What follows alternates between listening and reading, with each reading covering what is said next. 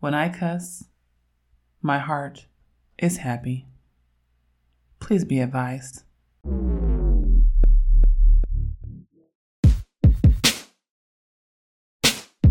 Hey y'all, I'm Jen. I'm from Oakland and I'm an androgynous black lesbian feminist and a lover of all black people. This is Darren. I'm an asexual novelist, researcher, and bona fide comic book fanatic from the widest part of Southern California. Orange County. We're queer millennials with 3 kids and nearly 20 years of marriage. This is a podcast about the realities of blackness, adulting, and relationships. This is That Black Couple.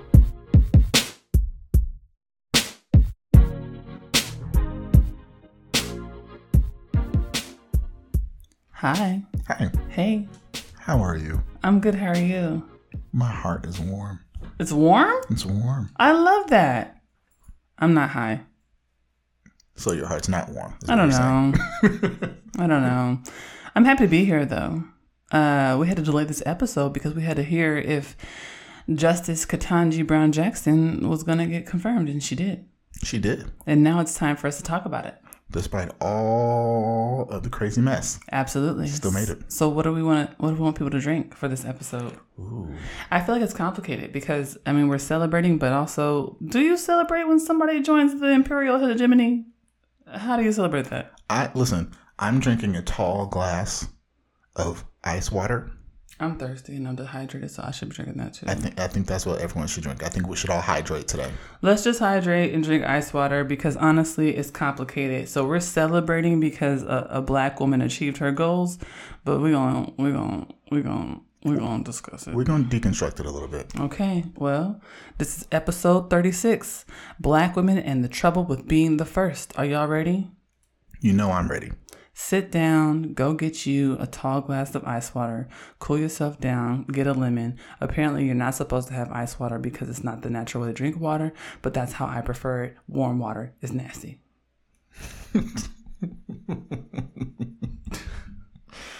You different. You real different.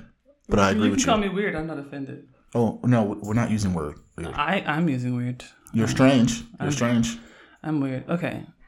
This is That Black Couple. I'm Jen. I'm Darren. Before we get started, make sure you follow us on Twitter and Instagram at That BLK Couple, on Facebook at That Black Couple, and look us up on the internets at www.thatblackcouple.com. You can stream all of our episodes on Apple iTunes, Stitcher, SoundCloud, Google Podcast, all those places. Any place you can find a podcast, you can find us. And everywhere you find a podcast, we need you to rate us high, give us amazing, great comments, because I bet you, our podcast is the best podcast you've ever heard. You gotta relax, bro. Am I wrong? I mean, we are fantastic people, and our podcast is simply perfection. We're both earth signs. We have a Taurus over here, and I'm a Virgo. So whatever we produce is going to be amazing. Obviously. But beyond that, you got to relax. Y'all ready to get started with first things first? Yeah, let go. Okay, so I really want to talk about Justice Ketanji Brown Jackson. And I want to say that I'm very excited. I'm happy that a black woman with her bona fides, with her skills, and with her ambitions was able to reach the Supreme Court. Now, let's put a caveat on that and say that any person who is joining the United States government in any form or fashion, whatever branch, executive, judicial, or legislative branch, is joining a hegemonic, imperialistic state, nation state, that we know has worked to spread its form of Republican democracy across the world and engages in acts of war that are violent and awful and typically hurt people who are brown, poor, and who have less access to resources. Wow, that was a hell of a disclaimer. I want to make sure people understand that. It's true. I don't want people to be like, oh my God, Jen thinks it's cool to be on the Supreme. That's not what I'm saying. I'm not saying that. So we can hold both truths, right? We can hold both truths. Two things can be true at the same time. That this woman has obviously been working her whole life to do this. Mm-hmm. And also, the United States is fucked up. Yeah. Okay. Now, the reason why I want to talk about this is because there is a lot that we have to talk about when it comes to being the first something, right? It's 2022, and this is the first Black woman to ever sit on the Supreme Court. Now, I want to give some background to that. The very first Black person to join the Supreme Court was Thurgood Marshall in 1967. We have a sliver of a ghost of a Black person who was appointed in 1991. Clarence Thomas. We don't count him. So technically, before Justice Ketanji Brown Jackson, we gotta count him. I'm not counting him. We gotta count. I'm not counting him. We gotta count. I'm not counting him. In skin tone alone. No, we don't. No. That's not enough. No. I mean, I guess if you work against Black people, if you actively disabuse yourself of all Blackness, I'm not counting you with Black people. That's it. He wanted Black people to be like, well, you know, I'm not here just for Black people. I'm also here for people who are 5'8". You know, no. Anyway, moving on. So Thurgood Marshall was the last time we had a Black Supreme Court justice. That was 1967. Clarence Thomas, the sliver of a ghost of a Black man, has been there since 1991. He was appointed by George Bush. But what's important to also understand is that the Supreme Court has been highly segregated in terms of gender as well. The very first woman appointed to the Supreme Court was in 1981. That was Sandra Day O'Connor. Remind you that the Supreme Court was created in 1789. So that's just to count it, almost 200 years. Okay, almost 200 years that it took to have a woman on the Supreme Court. Okay, what we also need to understand is that Ruth Bader Ginsburg came after that. Sonia Sotomayor came after that. She's Latina. Elena Kagan came after that. She's Jewish. And now we have Justice Ketanji Brown Jackson. So at this point, we have only had 5 women on the Supreme Court out of, however many that I'm not about to sit here and count. Okay, so I want us to understand that when we're talking about this, we're talking about a win, in air quotes, right? A win that came after more than 200 years, okay, of toil. For Justice Ketanji Brown Jackson, this is roughly 240 years that it took for a Black woman to sit on the Supreme Court. So I understand the excitement, and I think it is amazing to be excited about this woman reaching her goals and actualizing her ambitions over the course of her career. I think that's wonderful. I also want to say that there's something about these white supremacist anti-Black spaces and the ways that we have to fight and struggle to get into them. And then when we get there, we also still have to endure the culture of anti-Blackness, the culture of misogynoir, the culture of white supremacy once we are there. And so I am excited for her, but I also am very sad for her because I know that she is going to be absolutely miserable.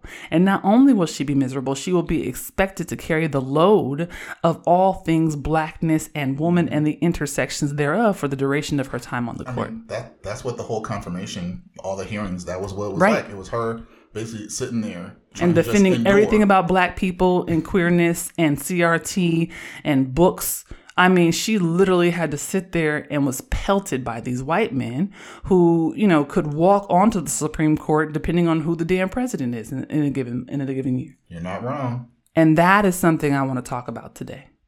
Wow. Okay. Well, what I wanted to talk about is a little bit different, but also very much the same, right? So for me, when I thought about us doing this episode about the first person I thought about was Lauryn Hill. Yeah.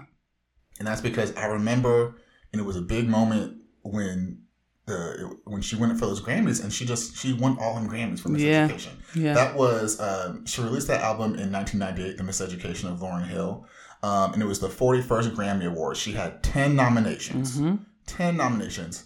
That's the most a woman has ever received in one ceremony. Wow. Number one. And then she won 5 Grammys that night. And I just remember that picture of her after she's holding off in her arms. 5, and she was, it literally looks like she's about to just drop all of them because of all these big awards. And I just remember thinking, wow, how amazing this woman, this rapper went there and was just honored to this degree.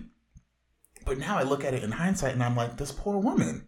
Right. Right, and I feel like this is a common thread. Yes, there's a common thread across a lot of people, especially people of color, especially women, where you reach a level of success and the pressure and the weight that comes from that is literally crushing. Mm-hmm. And I think about her trajectory in her career after that, and the speeches that she's given and what she talked about happened behind the scenes after all of that in the wake of all the success. And I just remember thinking, this is so horrible that how this happens over and over and over again. We find someone, we celebrate them, we say how amazing they are, and then we just load them up with expectations. Right, especially Black women, we expect their labor to just extend beyond the parameters of their jobs, of their roles. It's like, not only do they have to do the job that they came to do, they have to now also carry all these kind of additional stereotypes and the weight of public opinion and the burden of things that have nothing to do with them. Yeah. Because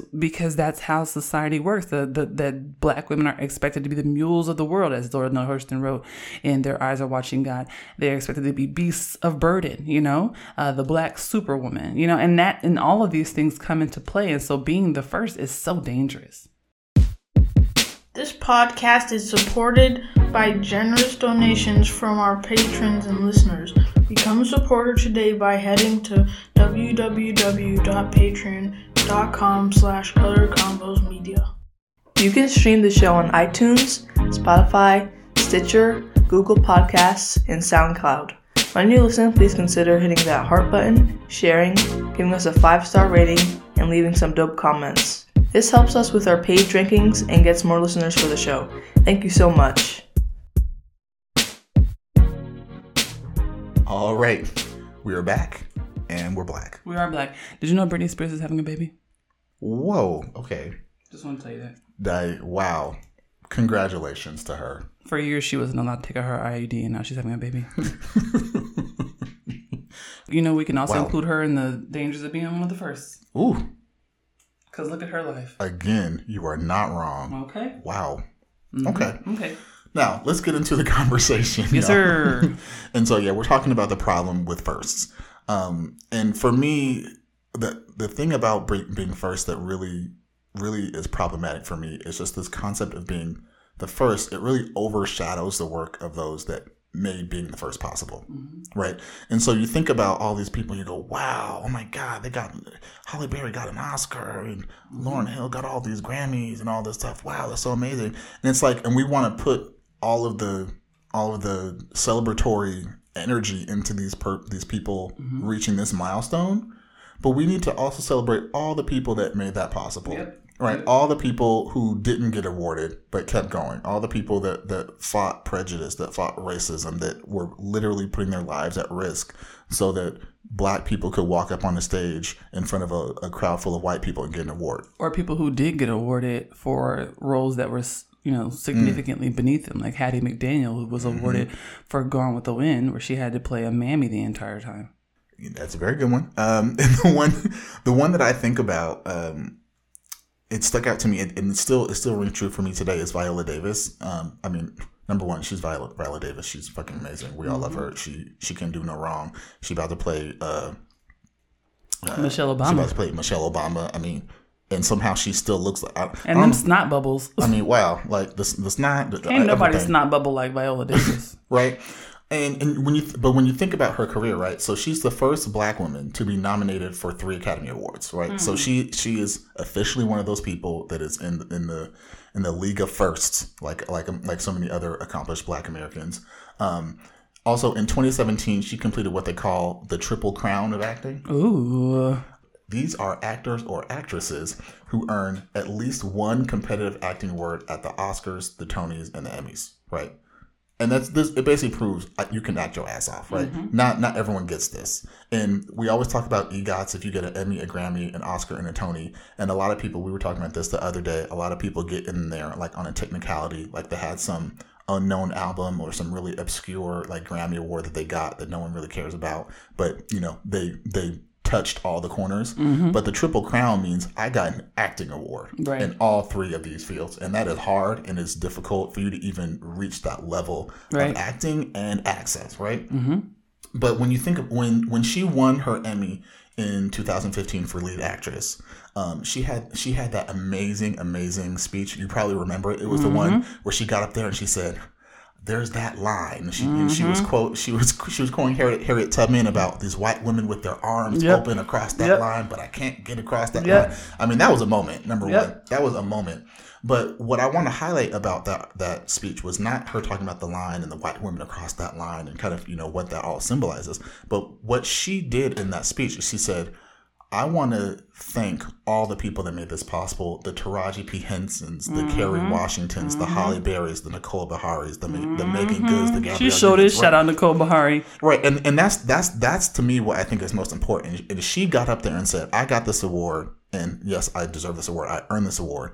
But I got this award based upon the efforts of all of these women. Yes, and so when I win this award, we are all celebrating. Yes, this is all of our award. Yep. And I think that is really that is the sentiment that we all need to carry when we think about these people that win these first and how great and amazing they are, is that this is a collective effort that makes these things possible. Yeah. I mean, it's collective, but I also think, we don't give enough credit to the folks who do win those first because we spend so much time thinking that they're interchangeable. So it's like holding both truths as well, right? Like, it's absolutely collective. And I think that the way that Viola articulated it is perfect. But I also sometimes think that when Black women win, it's diminished and it's undermined because it's like, oh, well, anybody could do that. And it's also then, like you said, diminished to the point of saying, oh, a Black woman won, not Viola Davis won, right? Right. And that is problematic in its own way. Right. The other thing, and this kind of goes off of this, our friend K.S.A. Lehman wrote an article back in the day. It's about, it was such a good article, but it was like the cynical argument of wanting his daughter to, what's the word? He wanted his daughter to run a corrupt oligarchy like the United States. And it basically, like I said, it's a cynical article, but it's all about, I want her to drop drones and I want her to say that she's Black, but then hold back, helping actual Black people. And let's get the context around this article, right? He's writing this in 2016. He's writing this during a presidential election. And his argument is that people are asking folks like Michelle Obama and Oprah Winfrey to run for president. And we shouldn't be excited to put a Black woman in the White House. We shouldn't be excited to subject a Black woman to having to deal with the pressures and the dynamics of a White House that is historically white supremacist, racist, anti-Black, misogynoirist, and that will put her in a place to essentially be attacked by people both domestically and internationally. And this is the problem with this race for firsts. Yeah. Of, well, we need someone to be in that position. We need someone to earn that. We need someone to hold that title. It's like, maybe we don't want all of these. Right. Maybe there should be no first. And maybe we shouldn't be in that position. Yeah. I think it's okay for us not to assume these positions where we're not wanted. I think it's okay for us not to be the first in a white supremacist, anti-Black location like a CEO of a banking industry that takes advantage of Black people. We don't need to be CEO of Goldman Sachs. We don't need to be CEO of Wells Fargo.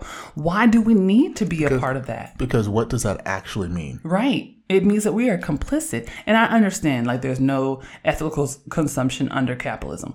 Absolutely. We can parrot that all day. But what I'm also saying is that there is something very different about participating in capitalism because you need to feed yourself, and leading the industry and being an industry subject matter expert in the face of an organization that, if it had its way, it would just slide another Black person in there and fire you. And if you die one day, they find a Black person the next day. That culture, to me, is something we have to talk more about, and we have to reject it. Mm-hmm. And that was part of the big problem with the Obama presidency, right? It was such a big moment. We're like, wow, in this country, a Black man has been elected the president. Right. But you have to look a little bit closer and say, well, what does that mean? What does he now have to do? What does he have to face on a daily basis? Does that actually change anything? Right. Or do we just now get to say a Black person ran and won president? Especially when a lot of white people who elected him because they felt comfortable that he had a white mother. Yep. Let's talk about that too. What does the progress actually mean? Is it actual progress? If he had been a dark-skinned nigga from fucking the Bronx or Brooklyn or Baltimore, Oakland, anywhere in the South, and had the last name Jenkins, you know what I'm saying? He wouldn't have had a chance. And we gotta stop acting like, there's not a racial colorist dynamic to it, but also a classist and an ableist. Like all these things are wrapped up in being the first. It's like they pick their racing horse. They pick the black person that is respectable enough, that is good enough, that has the right education, that has the right bona fides and expertise, and everyone else is just, you know, those black people. Mm-hmm. And this is the argument that you always make, and you've been very I shouldn't say historic, but this is something for you that you bring up all the time, because I think people don't recognize it enough, right? And one of the most classic examples is Claudette Colvin and Rosa Parks. You talk about this all the time. I talk about it all the time. And like, you know, shout out to Rosa Parks, right? Like we all learn about Rosa Parks as children, but we don't learn about Claudette Colvin because she was 15 and pregnant. Right. And she, you know, months before Rosa Parks sat on that bus, she sat on a bus and had the exact same experience. And the movement decided not to publicize her story. The movement decided that she wasn't the right face because she was darker skinned, she was less respectable, she was less well connected. Rosa Parks had already established herself among activists and movement leaders, you know, and like this is them choosing between black women. Right. Yep. And I would argue that this is what we talk about as black queer feminists, about those who are least among us, right? Those who are most marginalized being the ones that we censor. And it's very frustrating when black folks ourselves, we are the ones who are kowtowing and catering to white supremacy and anti-blackness and saying, oh, well, you know, black girl, you're not the right kind of black girl. Right? Like we could, we love Viola, but I assure you if Viola was gay, we'd have a whole different conversation about Viola, right? Whole different. Same thing about Ketanji Brown Jackson. Like they liked her. I'm sure the fact that she had a white husband and them light-skinned children or whatever, like that helps her. Like we got to be serious about this because what we're still doing is kind of cutting around the edges and asking to be a part of these systems that are still seeking to annihilate us. They're just picking and choosing which black people are allowed. I always think about when Ann Coulter said, our blacks are so much better than your blacks. And they really feel that way. Mm-hmm. And when they was talking about that, they was talking about Clarence Thomas. Whew. Wasn't that a full circle moment? Wasn't it a full circle? Brought it right back around. Right back around. You can find my mom and dad, aka That Black Couple, on the web at thatblackcouple.com. That Black Couple is owned and operated by Colored Combos Media. If you would like to help fund our content, sign up at www.patreon.com/coloredcombosmedia. Please consider giving us $5 or $10 per month to help us build our platform and grow our organization. You can also give one-time donations at www.paypal.me/coloredcombosmedia. All donations are welcome.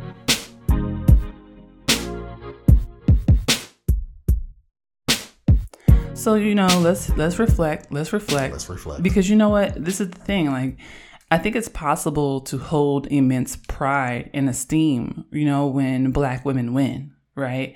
Mm-hmm. I think the conversation really has to shift to what do we mean by win, right? Well, yeah, and I don't think it's a win. It's a milestone. It's a marker. Yeah. Right? Like, what's her name? Monique. When Monique won her Oscar, she said, "Thank you for Hattie McDaniel, who endured all that she did so that I would not have to." So, but here it is complicated because I think it is a win, right? And this is something I have to tell my students. Like, you know, I think for some black women, for some black people, it's a win. And if it is for any black person, we have to honor and regard that, right? You know, for Ketanji Brown Jackson, I imagine this is a major win for her. This is probably a life accomplishment. I think about her colleague who came and was a roommate of hers in college and came in and spoke on her behalf at the confirmation hearings, and the pride in that woman's face, right? Like, that was a win for them. Mm-hmm. And I also don't want to diminish the ways that for some black folks, participation in these systems still matters to them, right? Like that's a thing. And I want to be careful and gracious about that, right? At the same time, I want to be thoughtful about the fact that the reason why we still hold those ethics and we still hold those commitments is because we continue to be told that the things that we build amongst ourselves and the communities and the resources that we have amongst our own communities are not good enough. Yeah. Right? And that they don't measure up. And so our ideas of winning, of having positions of high honor and esteem are frequently those that are white in some way, are white centered, are shrouded in whiteness. And so it's being thoughtful, but also being critical. And Yes. and I want to always just think about, what do we mean when we say win, when we say Black success or Black excellence? What do we mean? Because I think that when Black trans women are able to survive, that is Black excellence. It is. But I think what your question is kind of the central argument here. Like, what counts as a win? Yeah. And I think a lot of times when we think about these first, we're thinking about as an assimilationist tool, right? So Yeah. like, I've been accepted into the tent, right? Yeah. I got that award. I got that position that no other person has held before, right? We're now getting more and more accepted into society, right? And you know, the secondary question to that is that the goal? Is the Right. goal to be, you know, assimilated in, or is the goal to change the system from within? Right. And I think we have to get very clear about what our objectives are, especially as we move forward, right? Because what I argue is that these wins are cute or whatever, these milestones are cute, they are just insufficient for Black liberation. And so if, you know, the goal is to be accepted and assimilated in and integrated and all of that, that's going to have to be a goal on the way to something else. Because that, as we've seen, does not free us. It does not bring us any more freedom. If anything, it just helps to affirm anti-Blackness, because often those folks who have to integrate themselves into those systems have to comport themselves to white supremacist ideals. And I have to do this at work all the time, right? Like, there's, in some ways, working for a private white institution, there are behaviors that I embody that I know are not in alignment with my central ethos. And I do my best. I do my absolute level best to reject that. I do my level best to speak out against that. But we know how power dynamics work, and I still want to feed myself, right? So we have to be really critical about this. And I'm not saying diminish folks' dreams or diminish folks' goals and ambitions. I'm just saying that hold those ambitions under the light. Yeah. And look at the fact that most of this stuff that we are so excited about is the excitement is through a lens of white supremacy, and white supremacy will never ever save us. It will never save us. It'll never honor us. And the moment that we slip, the moment that we are less than what they want us to be, the moment that we are not doing the extra mile and showing up even more effectively and productively than our colleagues, they will let us go, and they won't think a second about it. And you're right, because initially when we started this segment, I said, "Oh, it's not really a win." And you're right, though. We do need to count these as wins, because we live in this crazy, terrible, oppressive society. And anytime there is a moment for positivity, for celebration, we need to cling to that. I agree. And celebrate it and scream at the top of our lungs. Yeah. Right. But that's not enough. And that's what you're saying, is that's we can't stop there. You take a pit stop, you say, "Ooh, yeah, that was great. We did that shit. Yep. Now on to the next. Keep it moving. Keep it pushing." Because that is what is required of us. Whether we like it or not, that is what is required. I agree. Thank y'all for listening. Before you go, make sure you follow us on Twitter and Instagram at ThatBLKCouple, on Facebook at ThatBlackCouple, and look us up on the internets at www.thatblackcouple.com. Bye.